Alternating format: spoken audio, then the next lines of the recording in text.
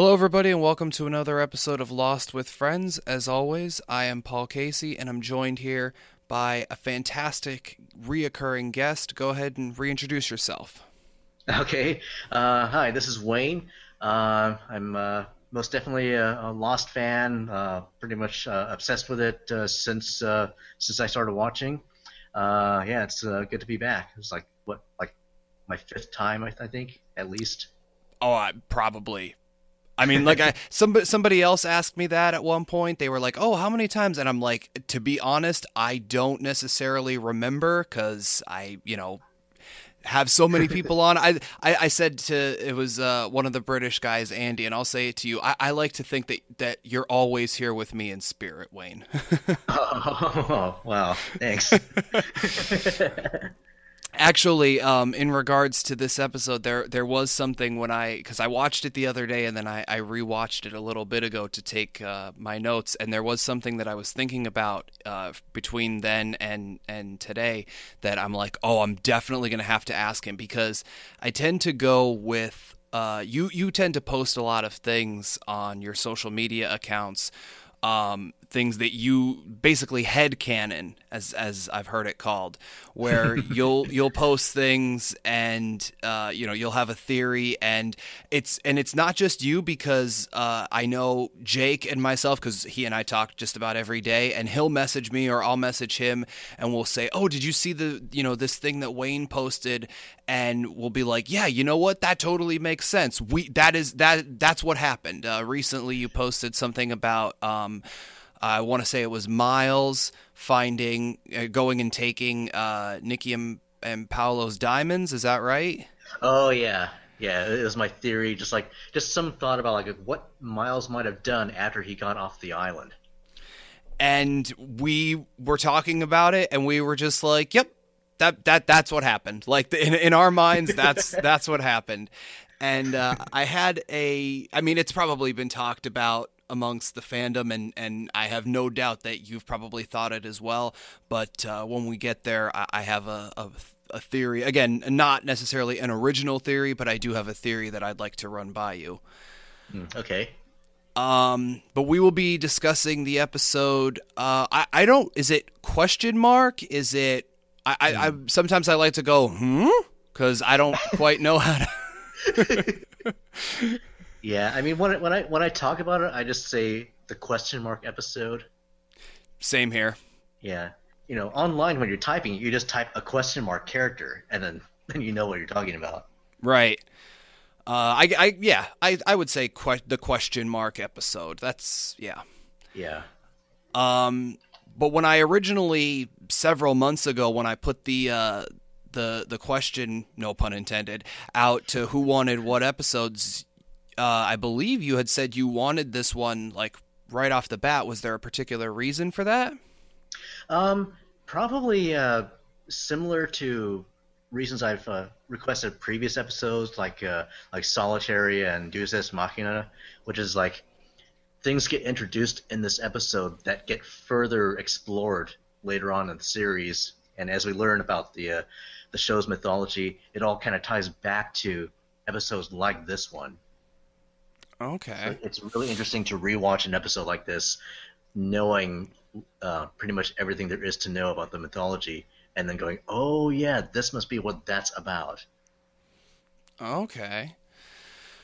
See, I would have thought, honestly, that it would have been almost for as weird as it sounds, for like some of the religious aspects. Uh, That's what I would have thought.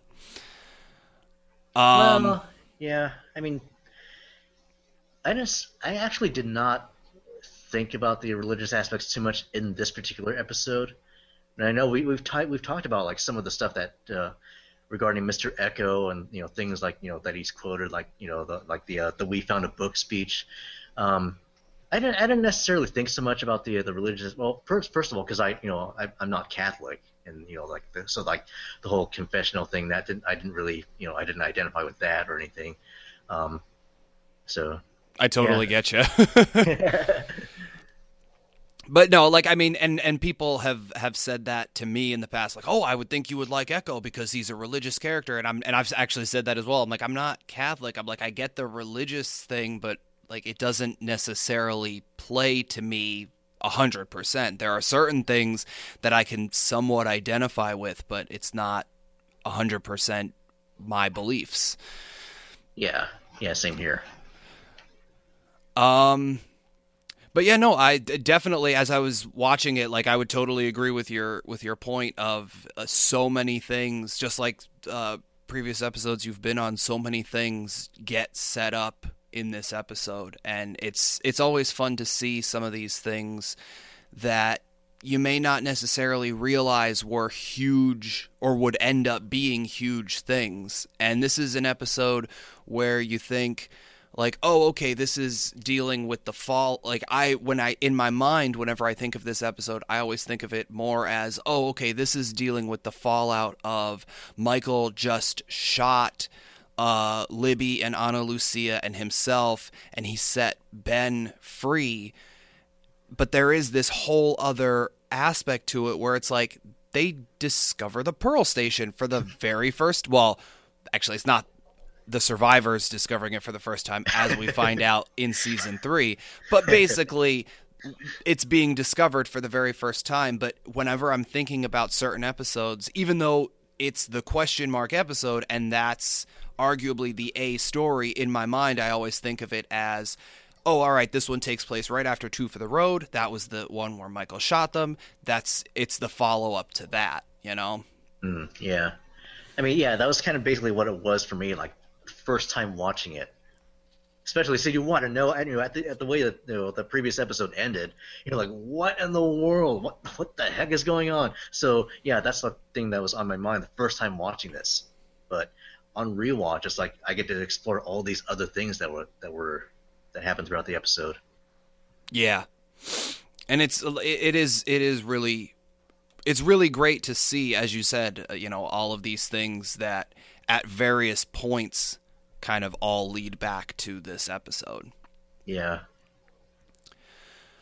Okay, so my very first note I have, we start out with Echo building the church. We'll quickly discover that this is a dream. He sees Ana Lucia, who's standing. I wrote, she's standing in a strange way.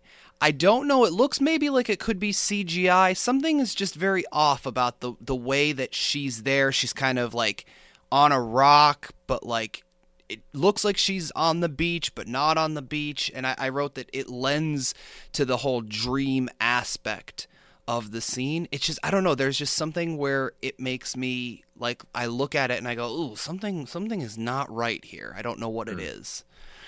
Yeah. I think it's like just the way the shot was framed, maybe the color filtering, something. Yeah, I agree. Something about it is just a little bit off, like not how it would normally be filmed. Yeah. She then asks what he's building, and he tells her that it's a church. She asks why, and he says that he was told in a dream to build the church. And she says about how this is also a dream.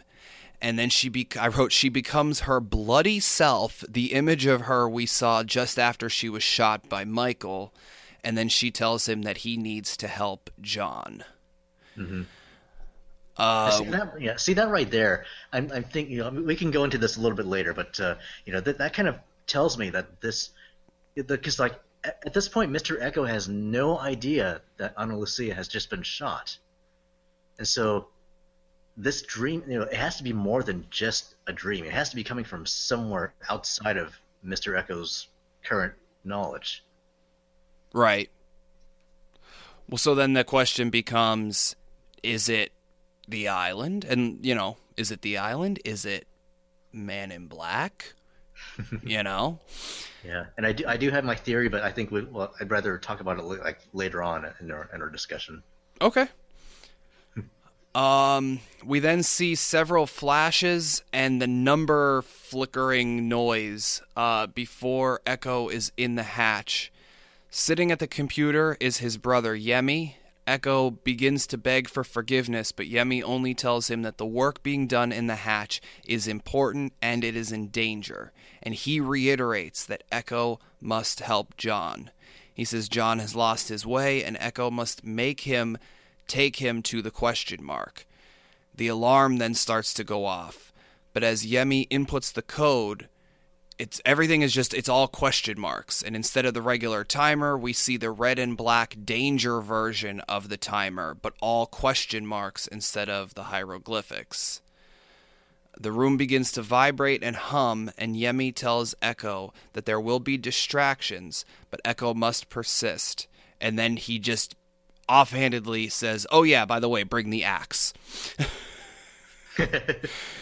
I mean, I get it, and they pay it off later. It's just so strange where he's just like, "An Echo, bring the axe." Like, yeah, it's like whoever's planting this dream in Mr. Echo's mind, like, has like some specific plan in mind. Yeah. This causes Echo to wake up at night near the church. Charlie also wakes up to make sure that he's okay, and Echo says that he needs to find John. And now this is something that, because I happened to be looking through Lostpedia earlier today, it shouldn't be nighttime, correct? Because at the end, if I'm not mistaken, and Wayne correct me or someone listening, please correct me if I'm wrong, but at the end of the previous episode, Libby, like it was daytime, Libby had just gone to get the blankets and whatever, because her and Hurley were going to have the picnic. And then all of a sudden now it's nighttime because as we see here, Sawyer, Jack, Kate, and Locke are all heading back to the hatch because there was just the whole thing where Locke is like, "I need to tell you something," when they found out that Ana Lucia had stolen Sawyer's gun. But it shouldn't be nighttime, right? Yeah, I mean, it's like they seem to imply that several hours have passed since... Yeah, it doesn't make sense because, like, previous episode, yeah, it was daytime, and yeah, Sawyer and Jack and Locke, they were all about to head to the hatch, which we know is like only like a 15-minute walk or so.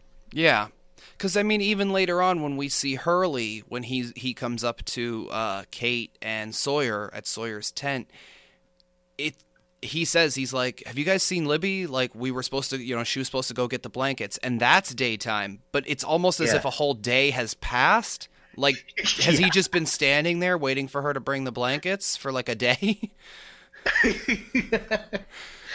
I guess so.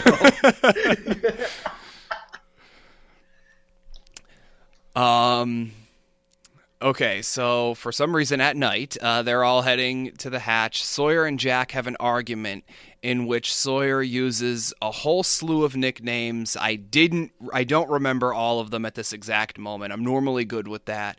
But basically he's saying that Locke shouldn't have lied about Ana Lucia being attacked by Benry. Mm-hmm. I think I wrote down the quote somewhere. Wait, hold on a second.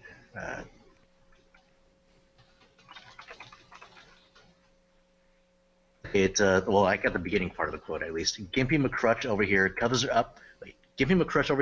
up that the artist formerly known as Henry Gale tried to strangle your little amiga. Yes. Like, he has, and it's I believe the very next episode after this where he mentions something about the grape ape and the dirty dozen and all of that stuff. Yeah. And it's just like he strings together so many pop culture references and all sorts of things so often. And I love it. It's one of my favorite aspects about his character, but sometimes they all happen so fast that unless I'm going to specifically write them down, I'm just like, he's such a master at this. Yeah. And it's funny, so that makes it funny. Like in the next season when Hurley tries it. Yes, that's actually I mean, I love when characters, and it's any show, it's not just Lost, but I love when characters try to emulate other characters. I mean, even in this show, in season 1, Boone was trying so hard to basically be Locke. Be like a tough guy, and then you get a moment like where he's just like, yeah, I'll help with sentry duty, and then he fell asleep, You know, Yeah. it's just like the complete opposite happens of what they want. And it's just like, you tried so hard. Okay. Jack argues that Sawyer shouldn't have let Ana Lucia steal his gun, and Kate stops them from fighting more before Michael busts out of the hatch, claiming that this guy, not like you, Wayne, this guy shot him because we know, obviously, that he was, as we find out in the next episode, he was informed that one of their people was there, and they mentioned, oh, we have one of them locked up or whatever. But basically, he has to keep up the lie of some guy, I don't know who it was, some guy just shot them, and then he shot me. And because he even says, I wrote, he lies and says he was napping and heard gunshots and he went to check. And it's just, it's, in the very next episode, because I have that episode recorded already, I mentioned how Michael is not necessarily good at manipulating people, like especially when you compare him to characters like Locke, Ben, Sawyer, even Jack to a certain extent, Kate. But he has to keep up this ruse, basically, in these few episodes of what he's really doing back, what he actually knows versus what he's letting them know that he knows. And he's not necessarily the worst at it, but when it comes to just like trying to manipulate the entire situation, it just doesn't necessarily work in his favor, I think.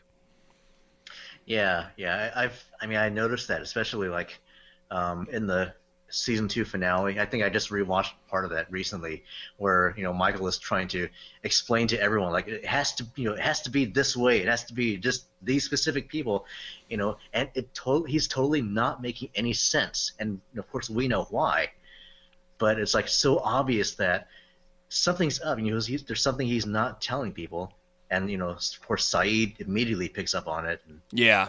But yeah. Okay, as Jack tries to help Michael up, Echo appears. Inside the hatch, Kate and Locke look around. They find Ana Lucia dead, Libby on the verge, and Benry is missing. Jack and Echo bring Michael in, and Kate tells Jack that Ana Lucia is dead. And I have one of my favorite moments of the episode. Sawyer is standing over Libby, who suddenly coughs blood onto his face, freaking him out, and undoubtedly freaking out a section of the audience as well. Oh my gosh, that moment still freaks me out, and even though I totally know it's coming. It's weird because like part of it, because the timing. You know what I mean? It's one of those things where can you ever figure out the timing exactly as to when it's going to happen? So like that's the freak out, but then the other freak out is like she just coughed blood onto him. Even if like in a TV show or a movie, even if someone is about to like vomit or something, when you see it, and especially if it gets on something that it's not supposed to, that's even more like, that's not necessarily like a freak out, but it's just like a ew moment, you know? But yes, hands down, one of my favorite moments of the episode. Jack goes to check on her, of course, but she's in shock and she can't speak. And Michael gets extremely worried that she's still alive. Yeah. Jack has... they've taken Libby to the bed. And in the armory, Echo performs last rites. I believe they're last rites on Ana Lucia. Locke sees this, and then Echo sees Locke. In the bedroom, Jack is trying to help Libby, but he can't think of anything. He then takes a moment while telling Kate to keep pressure on the wound, and he asks Michael how long ago this all happened. And he declares that they need to go after Ben, but Sawyer tries to tell him how Ben has a head start and a gun and clearly isn't afraid to use it. And Jack reminds Sawyer that Ben shot 3 of their people. And Sawyer reminds Jack that he needs to be the doctor for Libby. And so often on this show, everyone knows I'm not a big Jack fan, and I think that a lot of times he acts too impulsively. This is one of those times where I will say I think he's right. He's wrong to act impulsively. I think acting impulsively is foolish a lot of the times, but I probably would have said the exact same thing. He just shot 3 of our people. We need to go after this guy. That's true, but Sawyer still had a point though. Like Jack is the doctor, so absolutely we need to go after this guy, but it shouldn't be Jack. I'm in, and it's the funny thing is like so often at least in season 1, season 2, like they try to tell him that so many times, but he never listens. Yeah. And rightfully so. He's, he is for argument's sake, he is the leader and he wants to always set things right. So it makes sense that he's always like, no, everything is my response, because he puts everything on himself. Oh no, this is my responsibility. I need to do this. And of course he can't really he doesn't really delegate things very well. So I could totally get why he always wants to do this, but everybody always has to point that out to him. Like, dude, you're the like. I think Locke one of the characters even says it at the one point. Like, you go be the doctor. I think it's Locke says it. You be the doctor. Let me be the hunter, or something like that. Yeah. Echo then volunteers to find the trail and asks Locke to help him. And Jack says that if they do find the trail, come back and then they can make a plan. Which again, something I really like, because it's the impulsive thing, but it's also, let's actually think about this for a little bit. Which Jack doesn't necessarily do that often. I think he does act too impulsively too often. So for him to say, all right, find the trail, then we're going to make a plan. I think that's really smart. Yeah. And of course they then set off. In flashback, Echo is taking a confession, and he seems really bored of it. I don't know if that's just me, but he just has this feeling where he's just like, okay, what did you do? Are you truly sorry about this? Like, he just doesn't. It seems to me he just doesn't care anymore. Yeah. Well, we know. Yeah, I mean, we know he's been there for a while by this point, because it's just before he gets on Oceanic A-15. Right. The man on, I don't know if there's a name for like the partition. Maybe it's just partition, but I wrote the man on the other side mentions having forged documents for a priest, things like that. This causes Echo to leave the confessional and take the man for a walk. And while they're talking, a few times references are made to the USA and things like that. The Monsignor then approaches, but he seems a little hesitant, and Echo tells a half-truth by saying this man has been helping arrange Echo's visit to the United States, which technically is true. Yeah. But the Monsignor tells him that the trip will have to be postponed because they have a miracle. A bit later, a woman is telling Echo and the Monsignor how her daughter drowned. She then reveals that during the autopsy, she came back to life, and she says that everyone needs to know of this miracle from God. The Monsignor then tells her that they will have to investigate these claims before reporting anything to the Vatican. Echo, after excusing the woman so he and the Monsignor can talk, says that he can't do what is asked because he doesn't believe a word that she's saying, and the Monsignor then tells Echo that that's why he was chosen to investigate this. And that just seems like something that, I don't know what it is, that just seems like and I hope no one out there takes offense to this, but that just seems like a religious thing, like a religious answer, because that often seems like the thing where it's like, I suspect you wouldn't believe, so I'm going to put this on you to, you know what I mean? Like, it's almost like a test. Does that make sense? Well, I don't know. I didn't. I mean, it could. You have a good point there. I mean, I just never thought of it that way. I just saw it as like the is like they know that Echo is generally skeptical about things, and so they know he's going to try to look at this objectively, because they don't want to jump to a conclusion that this is a miracle, because like I would think a lot of people make that sort of claim when it's just really, when things have like some sort of logical explanation.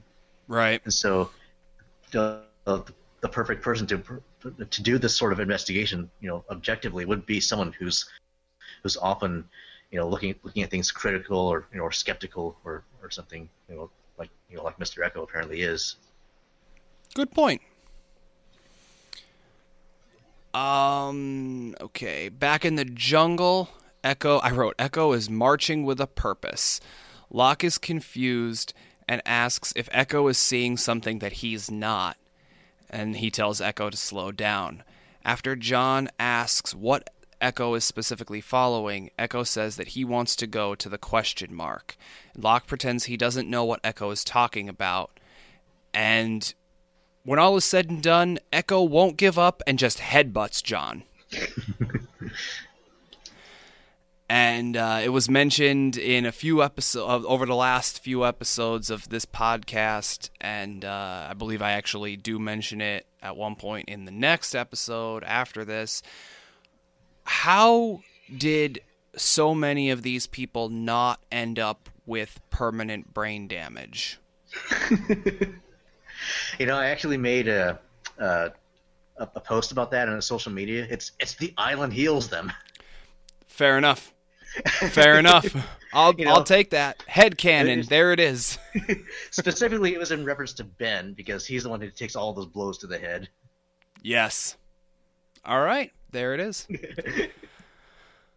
A bit later, Locke wakes up next to a fire that Echo has built, and he asks Echo why he hit him.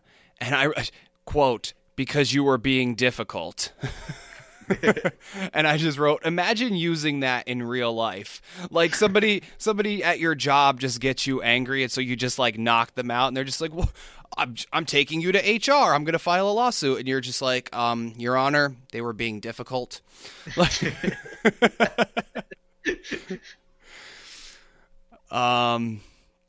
Locke says how Echo's friend was just murdered. But Echo says how Ana Lucia wants him to get to the question mark. And Locke deduces that Echo doesn't even know what he's talking about. But Echo said that as long as Locke knows what he's talking about, that's what matters. And Locke gives Echo the piece of paper that's been crumpled up and down, drawn on and redrawn on and all sorts of stuff. And it's Locke's attempt at drawing the blast door map leading to the question mark. Echo figuring out which of the drawings is the swan, which, according to Lostpedia, is the only time, the first time so far that any of the characters has referred to the hatch as the swan. They always just refer to it as the hatch or whatever. Yeah, that's true. Yeah. Echo decides on a path for them to take. And Locke is perturbed and continues using sarcasm and mentions that he partly blames himself for Ana Lucia being dead. And Echo says that Ana wants them to find the question mark, and she told him in a dream. And I don't think we're at that point yet, but it does happen a little later, which I love, where he says to Locke something about like, "Oh, haven't you ever followed a dream?" Because we know that Locke has. Oh yeah, that's yeah. I'll yeah. Okay. I have like thoughts about that specific aspect that I just don't want to wait until we get to a certain point so we can discuss that. Okay. In flashback, Echo is questioning the medical examiner about the young woman who supposedly came back to life. The ME confirms that this is what happened, and he offers audio tape as proof. And we hear the tape, and we hear him getting ready to cut the woman open before a high-pitched scream and some medical instruments knocking over. The ME then stops the recording and offers the tape to Echo. He insists Echo keep it, as he knows what it sounds like, and he's he'll never forget the sounds of those screams. Back in the jungle, Echo is trying to follow the map that Locke insists isn't a map, and it isn't to scale, it's just from memory. And I believe at that point he says something, there's the thing where he says something about, is this a river? And he's just like, no, it's a wavy line. It's a wavy line. Echo insists, though, that they move forward, and he steps on something, and it's one of the Virgin Mary statues, because they are at the drug smuggling plane. And Echo asks for some backstory. Locke tells him how he found it, but Boone is the one that made it fall, because he climbed up, everything shifted, and so on, as we know. It's interesting, though, that Echo is asking about all this now, because we know that Echo has been to this plane before. We saw him, he discovered Yemi's body in there. Yes. But I don't know, did he, I can't remember right now, did he know how it got to that point? Like, that the fact that it fell and that it was perched up and all that? Probably not, because, he was with Charlie the first time, and we know Charlie wasn't there to see Boone fall. Right. But yeah, it's interesting like how Echo. I guess Charlie must have known enough to say Locke was there. So maybe that's how. And we know Charlie spent a lot of time with Echo recently, so Echo probably does know at this point that Locke was there when the plane fell, but he didn't hear the whole story from Charlie yet. So he wants to hear it from Locke now. Right. Could also just be, and which I would totally get, like the fact that his brother's body is there, so even if Charlie told him the whole story, he may still want to hear it from a first-hand account, just because, you know what I mean? Like, so often, like, when there's something, and you can, like, it doesn't matter how many times any of us have watched Lost, I bet if we got into a room with Damon Lindelof or Carlton Cuse, we would still ask questions. All of us have read basically every interview, we've seen all the episodes, web things, we've listened to various podcasts and people dissect things. Wayne comes up with headcanon, all this stuff that just we are so also immersed in this show. But I bet if we were to get into a room with Damon and Carlton, we would still say, how did you come up with this? Or how did this happen? Even though we probably know it, we just still want to hear it. There's what's the phrase, from the horse's mouth? Is that the phrase? Mouth, yeah. Yeah. We would, you know what I mean? So that could be it as well. Yeah. Okay. Echo says that they should stay at the plane, make camp, sleep, and wait for further instructions. Which later becomes an episode title. Yes. I actually kind of like when they do that kind of thing. Back in the hatch, Jack is mad that Echo and Locke haven't returned yet. Michael appears asking about Libby, and Jack says that he can't do anything for her and that she's getting worse. He then gives Sawyer a look, but Sawyer's confused. He says that he gave Jack all the medicine, but Jack wants the heroin. Sawyer agrees, but Jack insists that Kate is going with Sawyer. She doesn't understand why, and Sawyer explains Jack's motivation. The guns and heroin must be in the same place, therefore Kate can know this location, or Sawyer can be selfish and let Libby suffer. And Jack agrees that this is his point.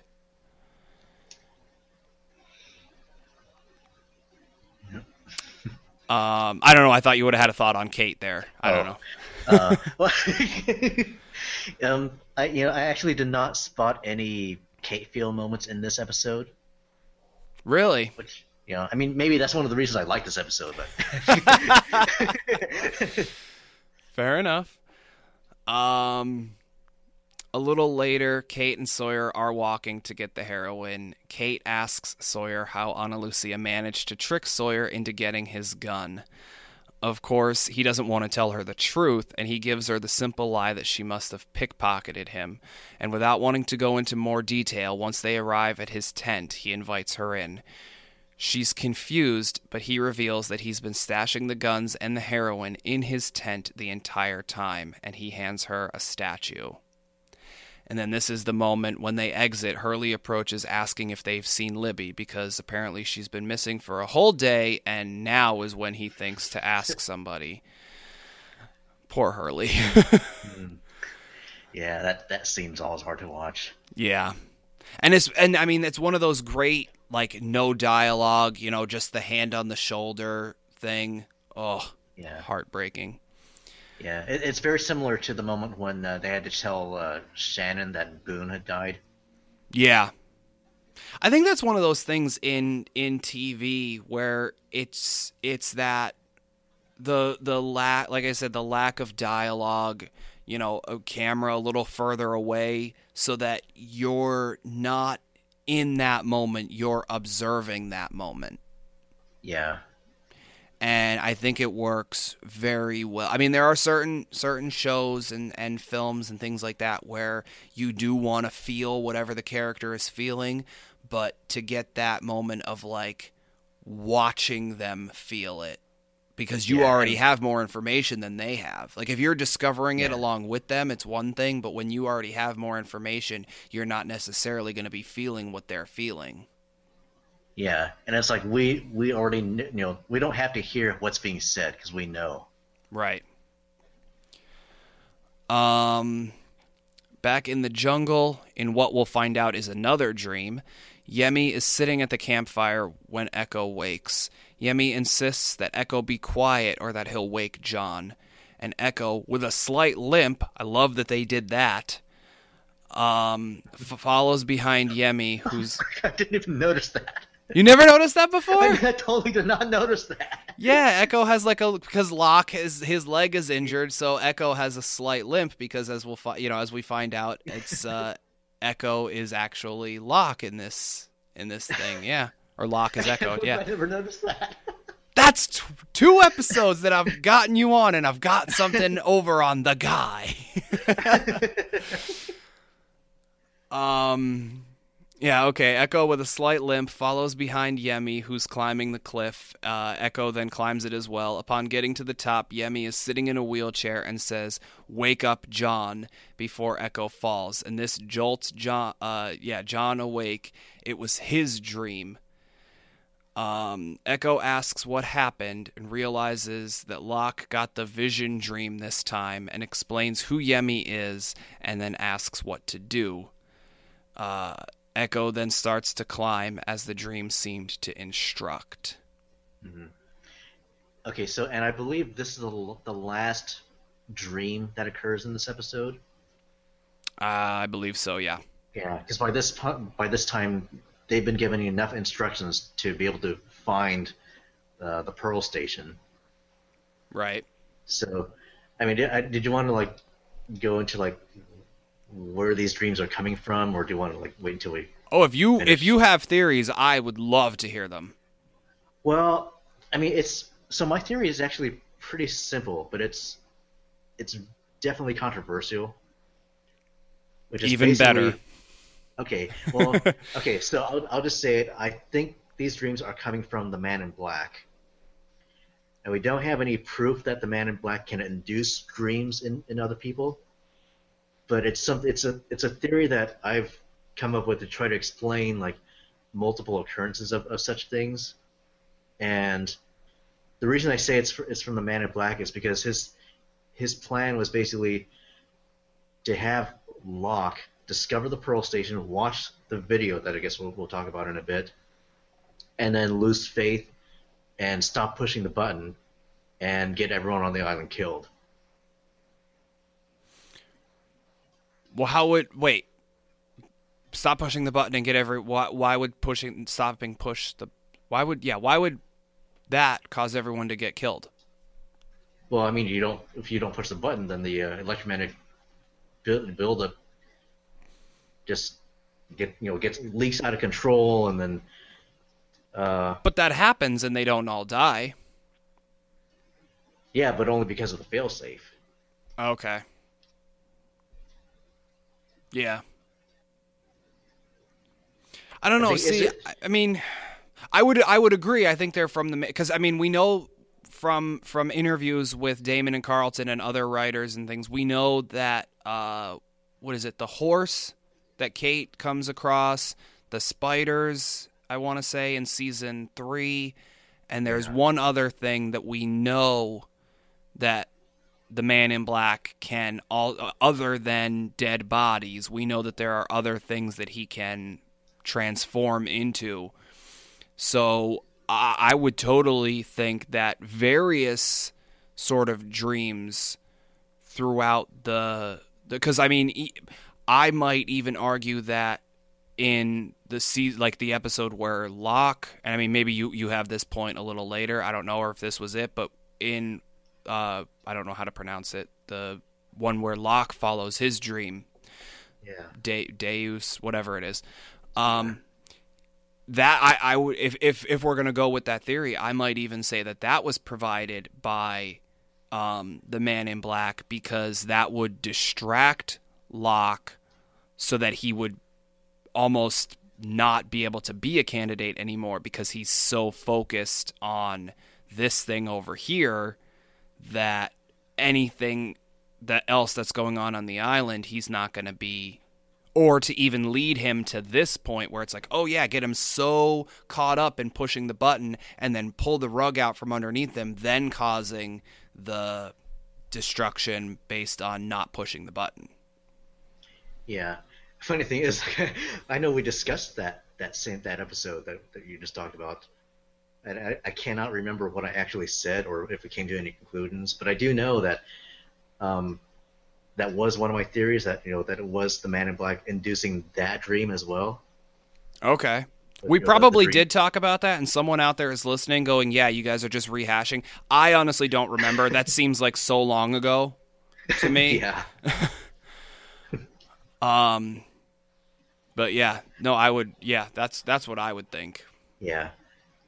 Yeah, I've mentioned this theory to other Lost fans, and they're like, well, how do you know the Man in Black can produce dreams? We don't know that. But it's like, well, yeah, it's just my own theory. But I think it makes sense if he did have that ability, and this would be his motivation.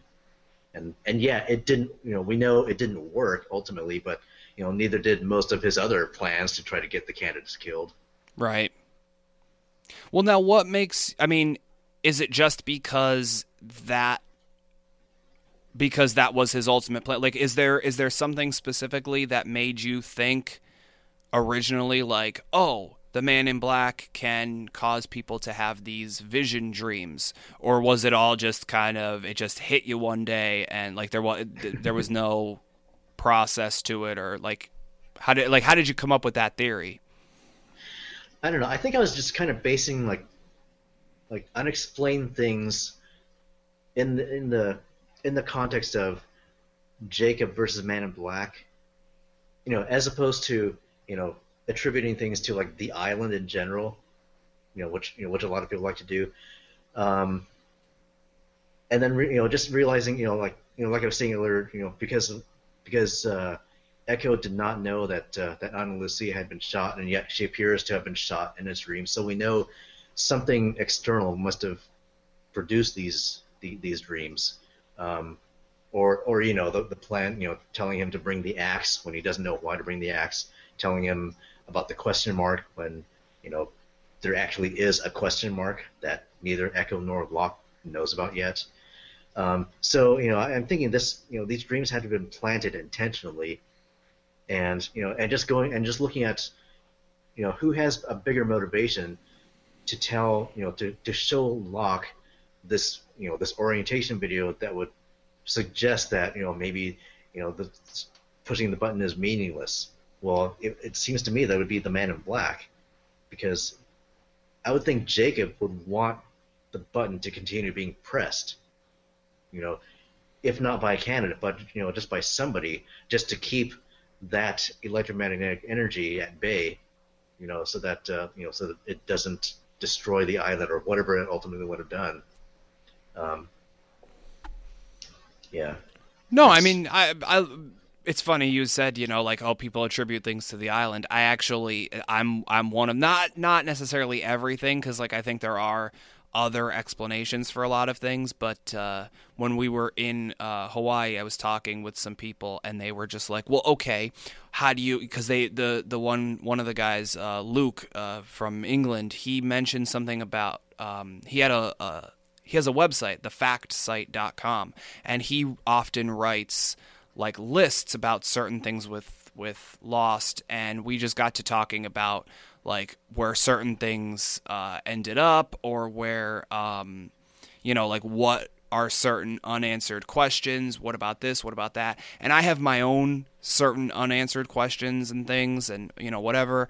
But whatever he was asking, and I don't remember specifically what it was, but like my theory was the island, because the island is often a character in itself. There is like a personification almost of the island in regards to certain things.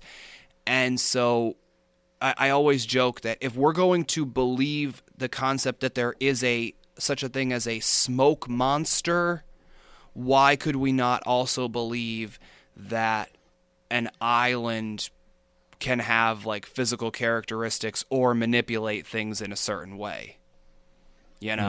So I mean, as much as I do like the concept of the Man in Black can do these, can create these vision dreams or whatever you want to call them, and that there are other answers to certain questions. To me, not this one, but there are certain other things where I just kind of chalk it up to mysteries of the island. For whatever reason, if there's not something that I can think of offhand, or if someone that I know, and that, like someone like you who has very good theories, or someone like Jake who I talk about Lost with often, even when not doing this show, like things like that, if they can't come up with something, I just chalk it up to the island is a mystery. Things happen. Like I said, if we're going to believe the concept of such a thing as a smoke monster exists, this deity figure like Jacob has existed for centuries, why can't,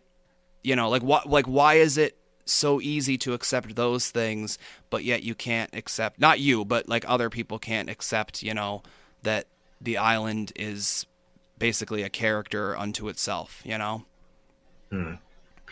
I mean, I'd be okay with accepting something like that if I knew more about like what would be the island's motivations, and what is the island's purpose, beyond like what anything that Jacob or anyone else has explained.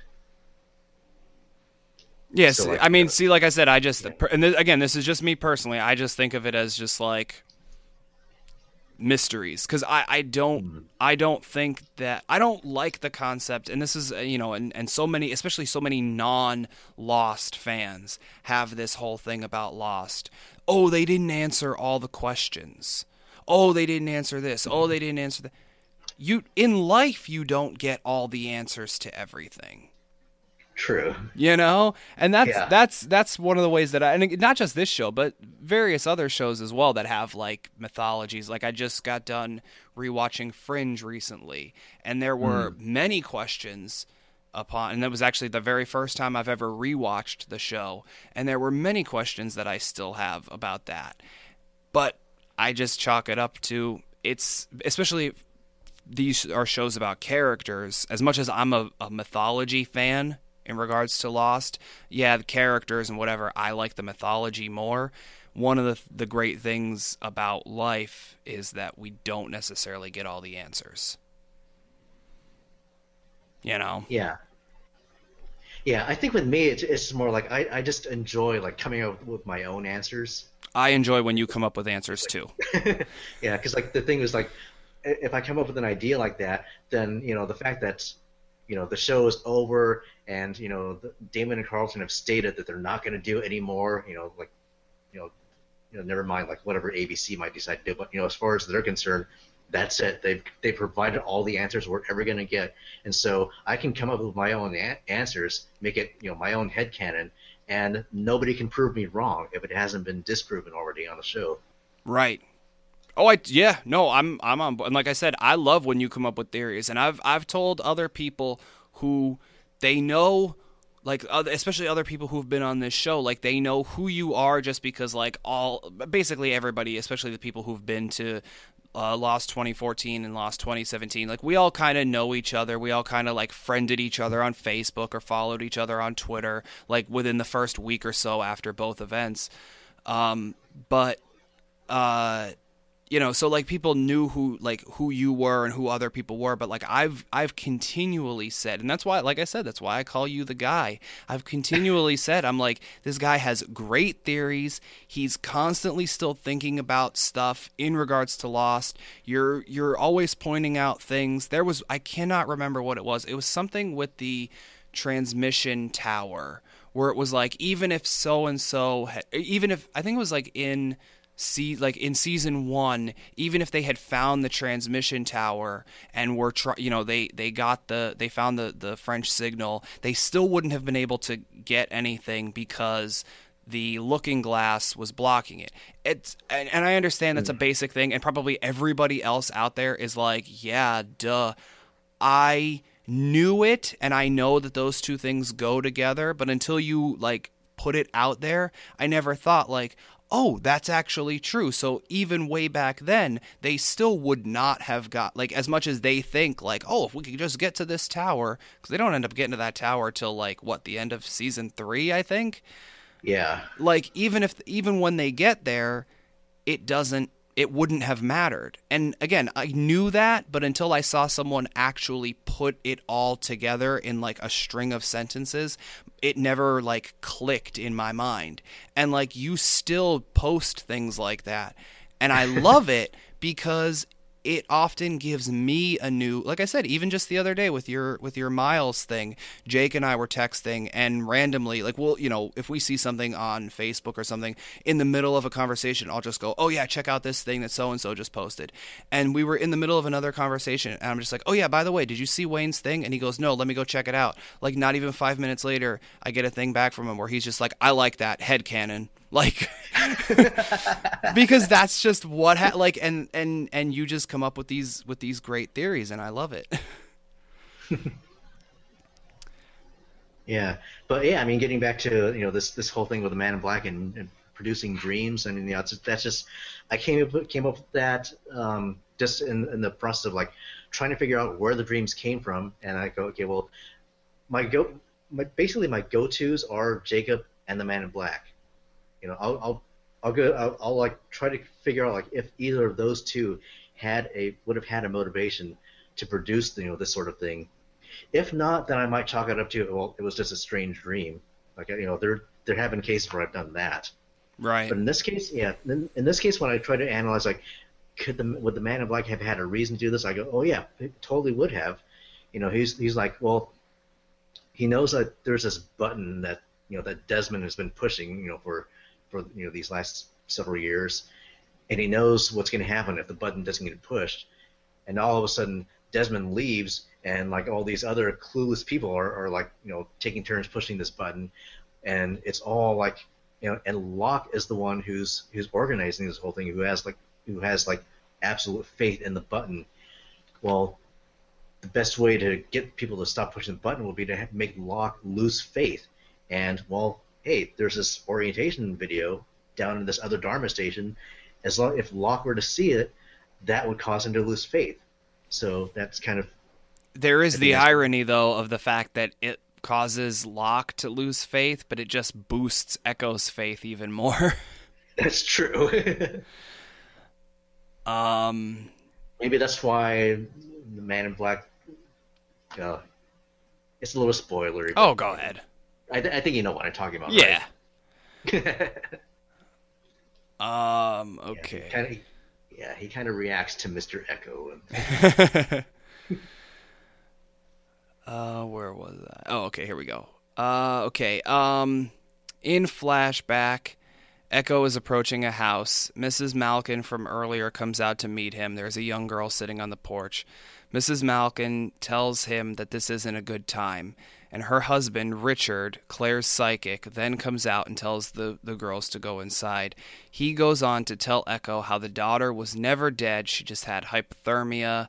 The ME was just covering up his own mistakes, and the wife, knowing that Richard is a fake and is trying to spite him, started making a fuss about the daughter. And before I continue, okay, let me just finish that up really quick. I wrote, Echo is unsure what to think. He even sees the daughter staring at him through the window. He tells Malkin that what really matters is that he has his daughter back, and he will pass the word that a true miracle did not happen. And I wrote, but Echo walks away, still unsure of the whole truth. My theory that I said that I had come up with over the last few days between watching it the other day and watching it today, and again, maybe other people have thought this, I don't know. Do we think it's possible that at some point Malkin was contacted by the others or Jacob? To convince, not necessarily with the Echo thing, but to convince Claire that she needed to go to the island for whatever reason. Because he makes a big deal about he can't tell her, like in that episode, he's like, I can't tell you this, and then all of that, and then he gives her the money, and he's like, there's this family, and like even Charlie says at the end of that episode, like, maybe he knew because she would end, if she's on the island, she would end up raising the baby. And that's all he wanted. Maybe he knew, some people, have the gift. He's like, I believe some people do. And then all of that to then in this episode find out that he's lying about all of it. I'm wondering, I thought maybe at some point somebody, like I said, like Jacob, because like we know, because my original thought was maybe the girl died and Jacob brought her back to life, and he was like, in exchange for that, you have to do this thing for me.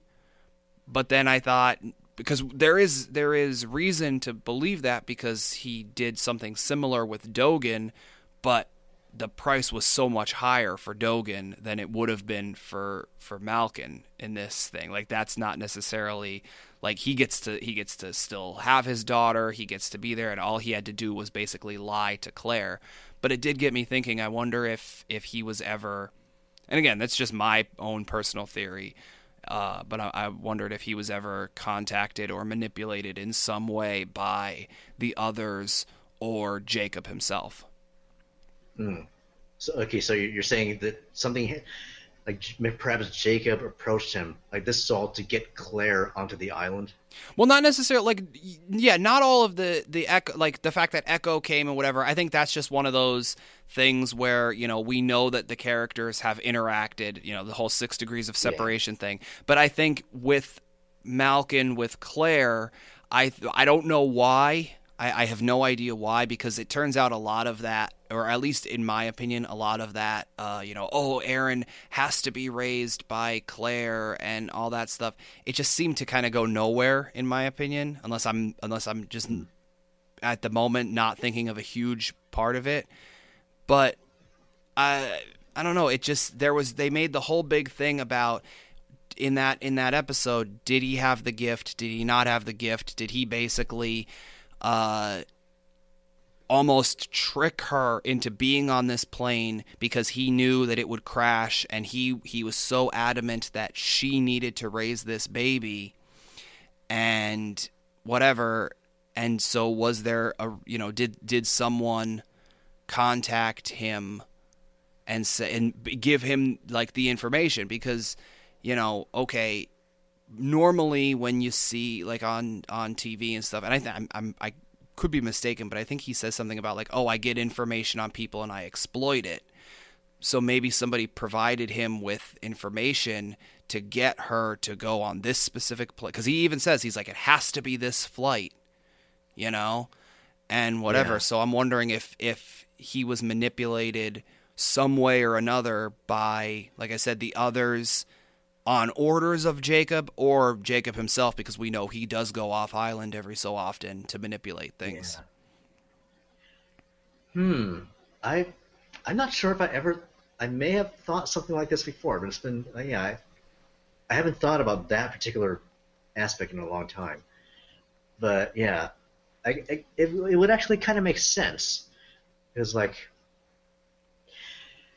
let's see, I'm trying to figure out like this interaction with Echo. I'm trying to figure out like if this was before or after like his last interaction with Claire. I would think it would be When around the same time probably, because it was what, like within a day or so. Echo, we see the next flashback where he's at the airport, yeah. and he, in that one with Claire, he like it the flight was coming up soon because like he had the ticket and everything for her, and he's just, I don't remember when exactly he says, but he says something about Mm, like, oh, yeah. the flight's leaving soon, basically, he says. I think it's the next day. Okay. Yeah, because Claire's like, no, I can't go tomorrow. Yeah.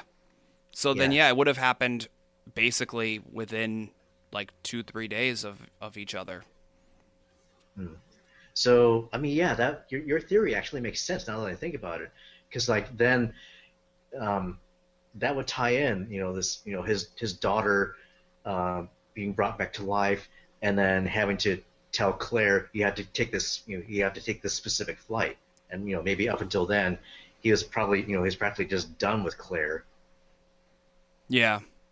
I don't know. See, like I said though, the part in my own opinion of my own theory, the part where it falls apart is like Dogen, like I said, Jacob was like, "Oh yeah, I'll bring your kid back," because that was what it was, right? Like he would bring Dogen's kid back to life, but he Yeah. had to come live on the island.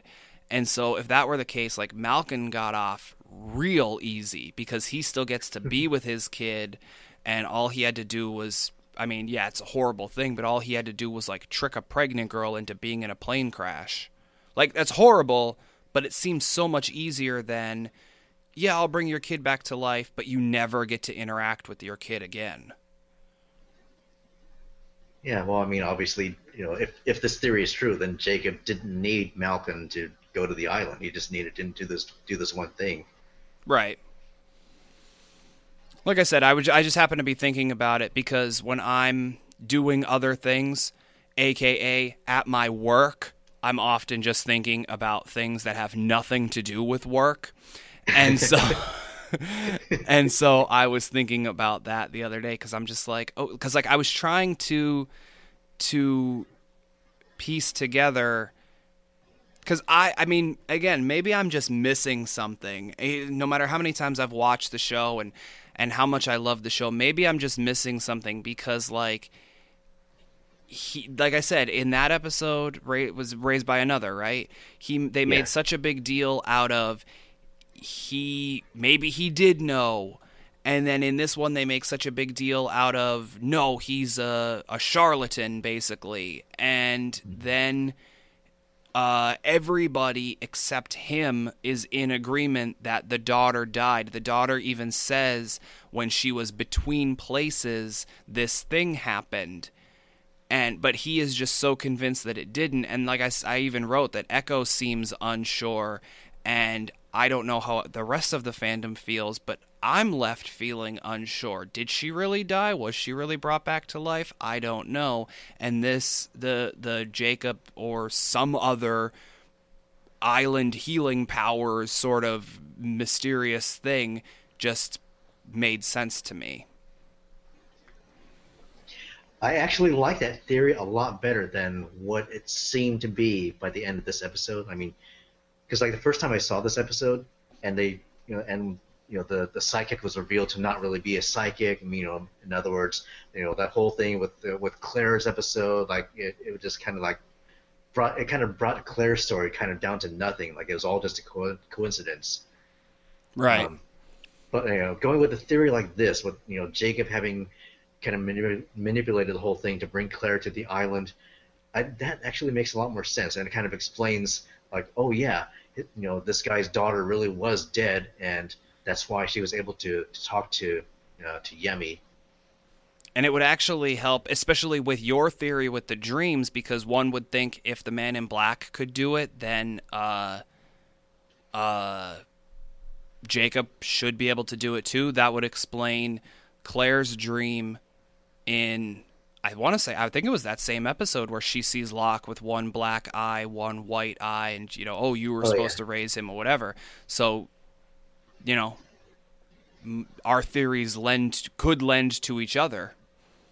Yeah, I actually like that theory a lot better than the one that I was going to mention about Charlotte having talked to Yemi, which is basically that. Well, it'd be kind of like Hurley can talk to dead people.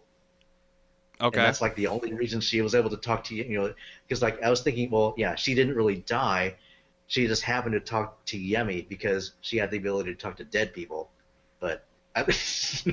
I like your theory a lot better that that she actually was dead and Jacob brought her back to life in exchange for Malcolm bringing Claire to the island.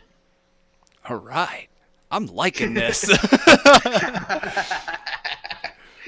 This is a good episode.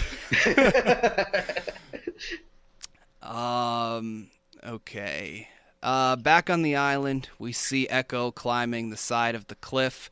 Once he gets to the top, he initially says that he sees nothing before turning around and realizing there appears to be a question mark on the ground where the plane lays. He's shocked. A bit later, Echo tastes some dirt from an area around the plane. Ew. He realizes that it's salty. He says the ground has been salted so nothing will grow. He believes this was done to create the visual that he just saw from above. He searches the ground, and then they discover another hatch. And Echo, of course, uses the axe, because bring the axe. Uses the axe to get the doors open so that they can go inside, and Locke asks Echo if he minds if he goes first. Which, he has the thing with that. He needs, even though he's on the edge of not believing or whatever. And now I think it's funny because like he was doubting everything when Ben was just like, no, I never pushed the button, and he's having such a difficult time, and like he's constantly scribbling the thing, and he's like, he didn't say it, but I always thought that he kind of had this thing up until this exact moment where he's just like, does pushing the button matter? Will anything happen? What was that mysterious, this question mark thing or whatever?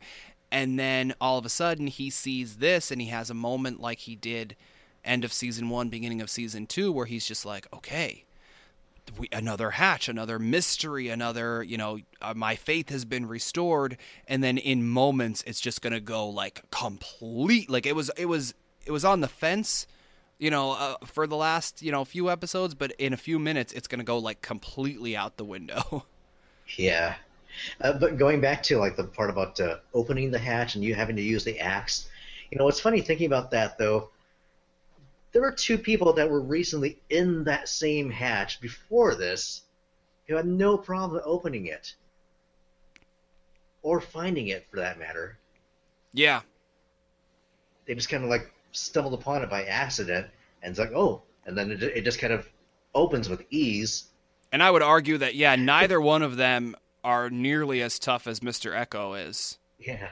He's a big guy, Yeah. I don't know. I have nothing on that. Yeah. Well, let's see. Well, I think I signed up for that episode that's coming up next season, so maybe we can analyze it then. All right. Back in our hatch, Jack breaks a Virgin Mary statue.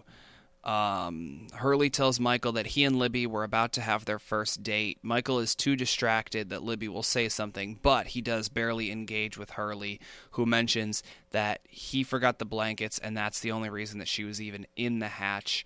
And he then says that he's glad that Michael is okay, further driving Michael's guilt. Yeah. And good, because he should feel guilty. Oh, yeah.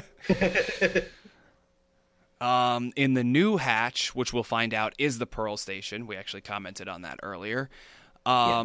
Locke and Echo walk around to check it out. There's large TV, or there's what did I don't know what that. Oh, there's large chairs, numerous TV monitors, and a computer which prompts if the user wants a printout, and Locke hits yes. Echo finds a large number of notebooks. The printout that Locke hit, there's many lines that say accepted over and over again. Echo opens a notebook, but there's nothing inside. And Locke finds the pneumatic tube and puts his map to the question mark there and watches it get sucked away. Echo then finds a tape that he shows to John, and it's an orientation film. I remember being so excited when I first saw that. Me too. Me too, because I was just because like I said, I'm a big mythology guy, and I thought that there was I thought the Dharma Initiative was going to be the answer to so many questions, and I've talked about it before on this show. Like, there's certain things that I did know because I accidentally had clicked on articles or read certain things on Wikipedia that I shouldn't have read. But there was a lot of things that I still didn't know. So I was just so convinced that, like I said, the Dharma Initiative was going to answer so many questions. There was going to be so many, and I mean, I was very naive in thinking, because I don't know why. This is towards the end of season 2. I don't know why I thought that they would answer huge questions, like silly me. But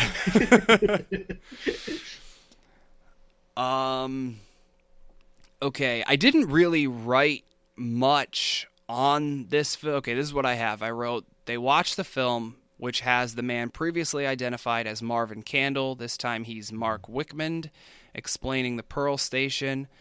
He says that the participants will be watching a psychological experiment in progress, writing everything down in notebooks, putting the notebooks in the tube, and continuing this process until their stay is over. I believe he says they're to take 8-hour shifts so that the partners can remain fresh. That's really all I have. Am I missing anything, or was that kind? I think that kind of sums it up, right? Yeah, that's pretty much it. I mean, there wasn't a whole lot that was added, because we already learned a lot about the Dharma Initiative from the first from the Swan orientation film, and this one was there's it's interesting how this one doesn't have. I mean, I know a lot of it is for the viewers. Like, we'd already seen the other orientation film, but in the context of the show, there isn't much introduction to the Dharma Initiative in this video. So I wonder if there's a reason for that. Oh yeah, because because in theory somebody's coming off the boat, the whatever, and then basically they're just like, okay, you're in the Dharma Initiative. Here's your jumpsuit, because everyone wears a jumpsuit.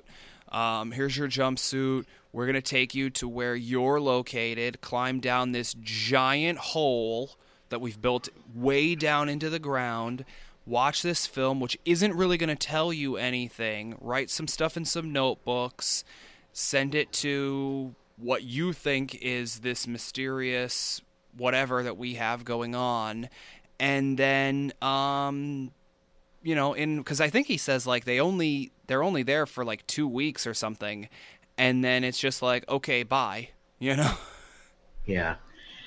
Yeah, and also this orientation video, in this one, Marvin Candle or Mark Wickman, or Pierre Chang as we actually know him. Right.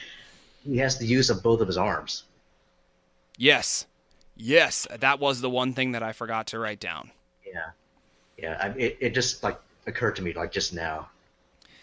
If I'm not mistaken, though, because I think Lostpedia had something about the fact that that means it obviously takes place before 77, but the copyright at the end of it is copyright 1980, which is kind of strange. Probably just a production or an error, but yeah.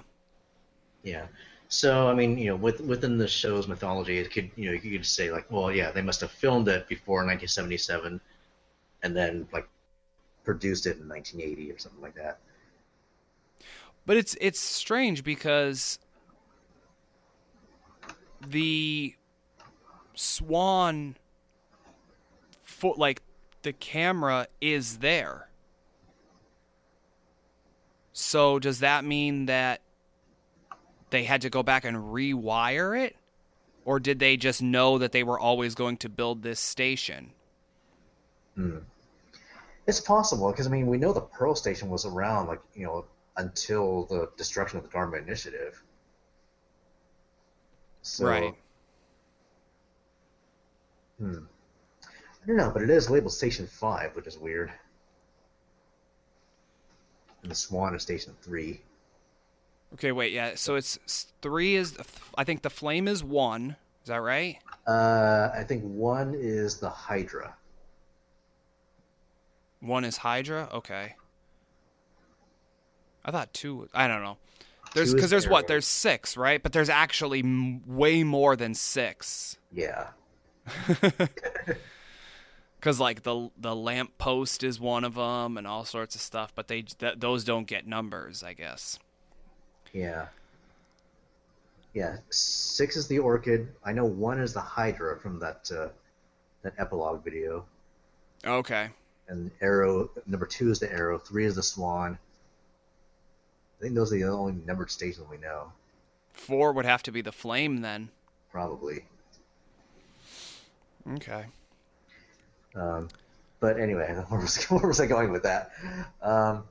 Yeah, trying to figure out when the video was made, and it had to have been 477. But then, obviously, the Swan didn't exist then, so.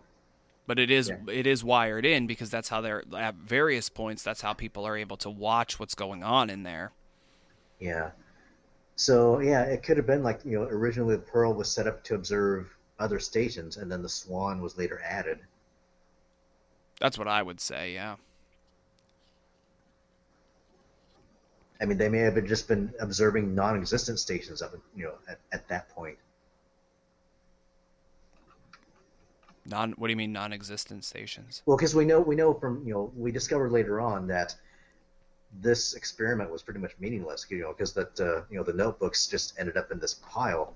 Right. Well, so you think that? Yeah, that's true though, because there's what, 9 monitors, but there's only 6 stations. So they could, because and that's the thing that I always took away from it, was this was actually the experiment, not any of the stuff happening in the other stations. So they could have set up random cameras in other places just to see if the people would fill out the information about what they're actually seeing on screen. Yeah, and another thing that's possible is we're talking about an experiment that's going from the mid '70s all the way up until 1992 or whatever the Purge was. I mean, that's almost 20 years of this meaningless experiment. So what I'm thinking is maybe that was originally what the Pearl Station was, but then it's well, now that we got all these surveillance monitors, they should be used for an actual purpose. So then they started installing cameras in the real stations, and then then the Pearl became an actual monitoring station instead of this experiment that that was described in the orientation film. Ooh, I like that. That would make sense. Yeah. And then this episode is just all about theories. They just forgot to clean up all that huge pile of notebooks. This episode is all about theories. It's great. Yeah.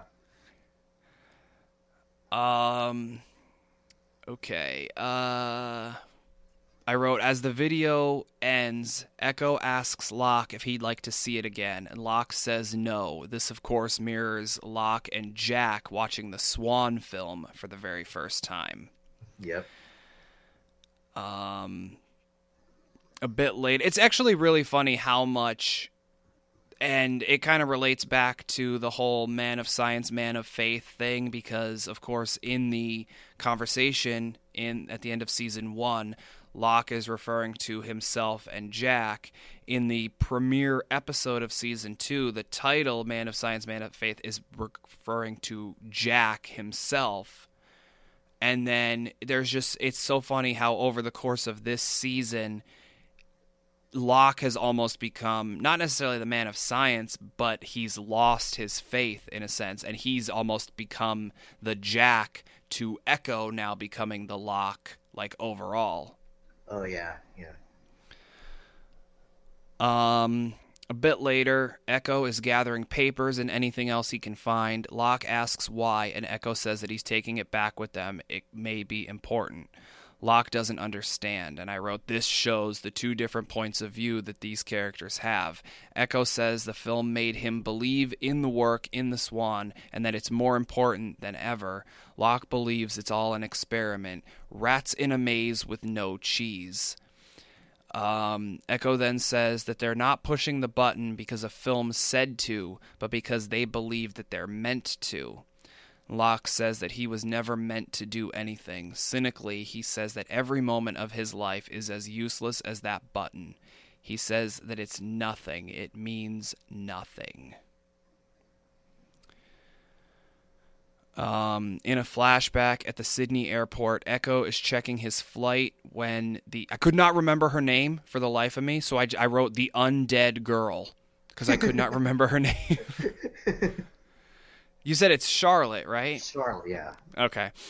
When Charlotte approaches him, she says that when she was on the other side, or between places, I believe she says, she saw a man, Yemi, and he told her that Echo would visit, although he was pretending he was a good man, a good priest, and that he will see Echo soon.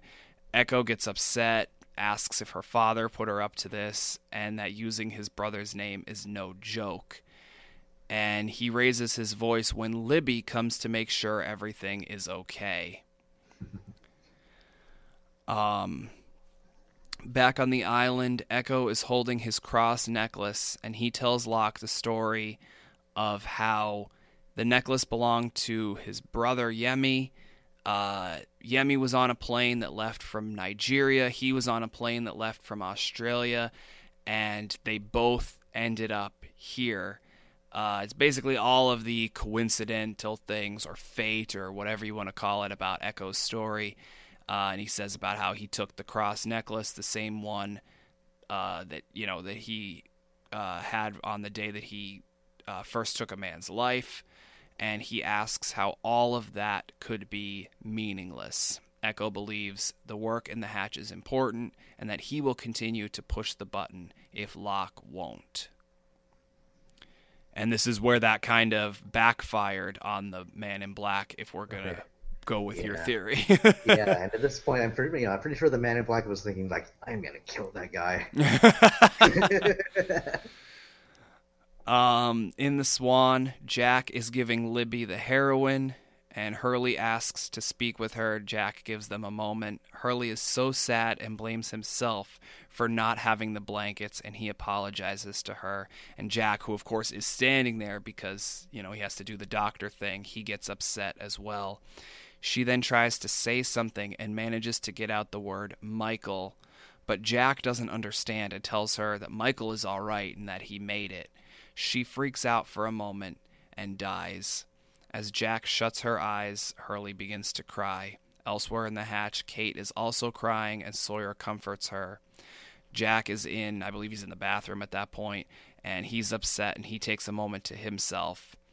The alarm starts to go off as we see Echo and Locke coming back through the jungle. We continue to hear the beeping as we zoom in on Michael standing in the armory as creepy music begins to play, and then we see a shot of the computer screen as our final image. And that's all I have for this episode. Yeah. I think in the next episode we never got to find out who pushed the button. I think I was wondering that, like, the first, like, who's going to push the button? After all this talk about it, this episode, yeah. So yeah, I don't have anything else. We explored so many theories in this episode. It was great. Yeah. I think that, pretty sure that's one of the reasons I picked this episode. It worked out fantastically. I don't think I quite expected, like, to come to talk about that many theories, but I knew there were a lot. I think we've covered everything, but do we have anything else? Hmm. I don't know, man. Just kind of going back to like, is it a coincidence or was it fate that, that Echo ended up on the plane that brought him to the island? One thing that that I was going to point out, at the very beginning, in the beginning of the flashback, Echo was going to get on a plane from Sydney to L.A., but he got delayed because of the investigation. So he wasn't originally going to be on Oceanic 815. Right. Yeah. I mean, that's happened to a lot of characters. It happened to Saeed. Um, he had to change his flight date. I don't know who else. Like, Well, not so much with the flight date, but because that's one of those things where a lot of people are like, "Oh, that was the island," making sure that everything lined up, because like even Tom says, or various characters say like, "Oh, the island isn't done with you yet," or whatever, oh yeah, and that's one of those like even going back to the Claire episode from season 1, the fact that she tries like 3 different pens and none of them right, and that's like after that she kind of takes that as a sign of like, okay, this isn't what I want to do. And people have said that they think that was another one of those, the island made that, made the pens not work. It made whatever, for whatever reason, it manipulated things in such a way that, like you said, Saeed wasn't able to get his original plane. Um, Echo wasn't able to get his original plane. All that, so yeah, that all of these characters would end up on that exact plane for that exact, moment, whatever. yeah.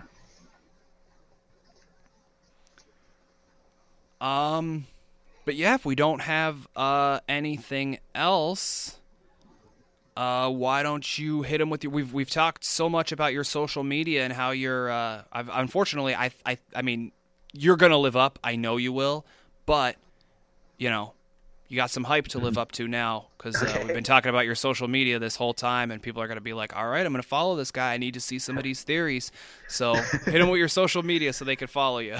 Okay, well, I can be most easily reached on Twitter, and my Twitter handle is Celebok, and it's CELEBOK, or you can just search for that, or search for Lost Wayne. That's the name I use. That's the username I use. Um, that would probably be the best way to to find my Lost theories. It's like that, I kind of dedicate that Twitter account to mostly Lost. I may insert some personal things on there every now and then, but I think the majority of my tweets are Lost related.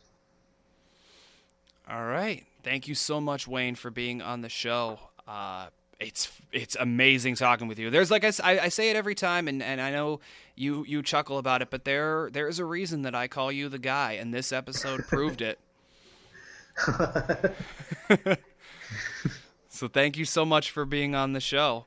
Yeah, well, thanks again for inviting me. It's always I always enjoy talking about Lost with other fans who are like just as obsessed or even more so obsessed than I am.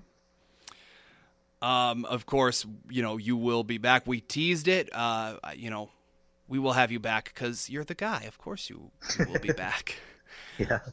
Um, but I will end on the traditional thank you, namaste, and good luck. Namaste.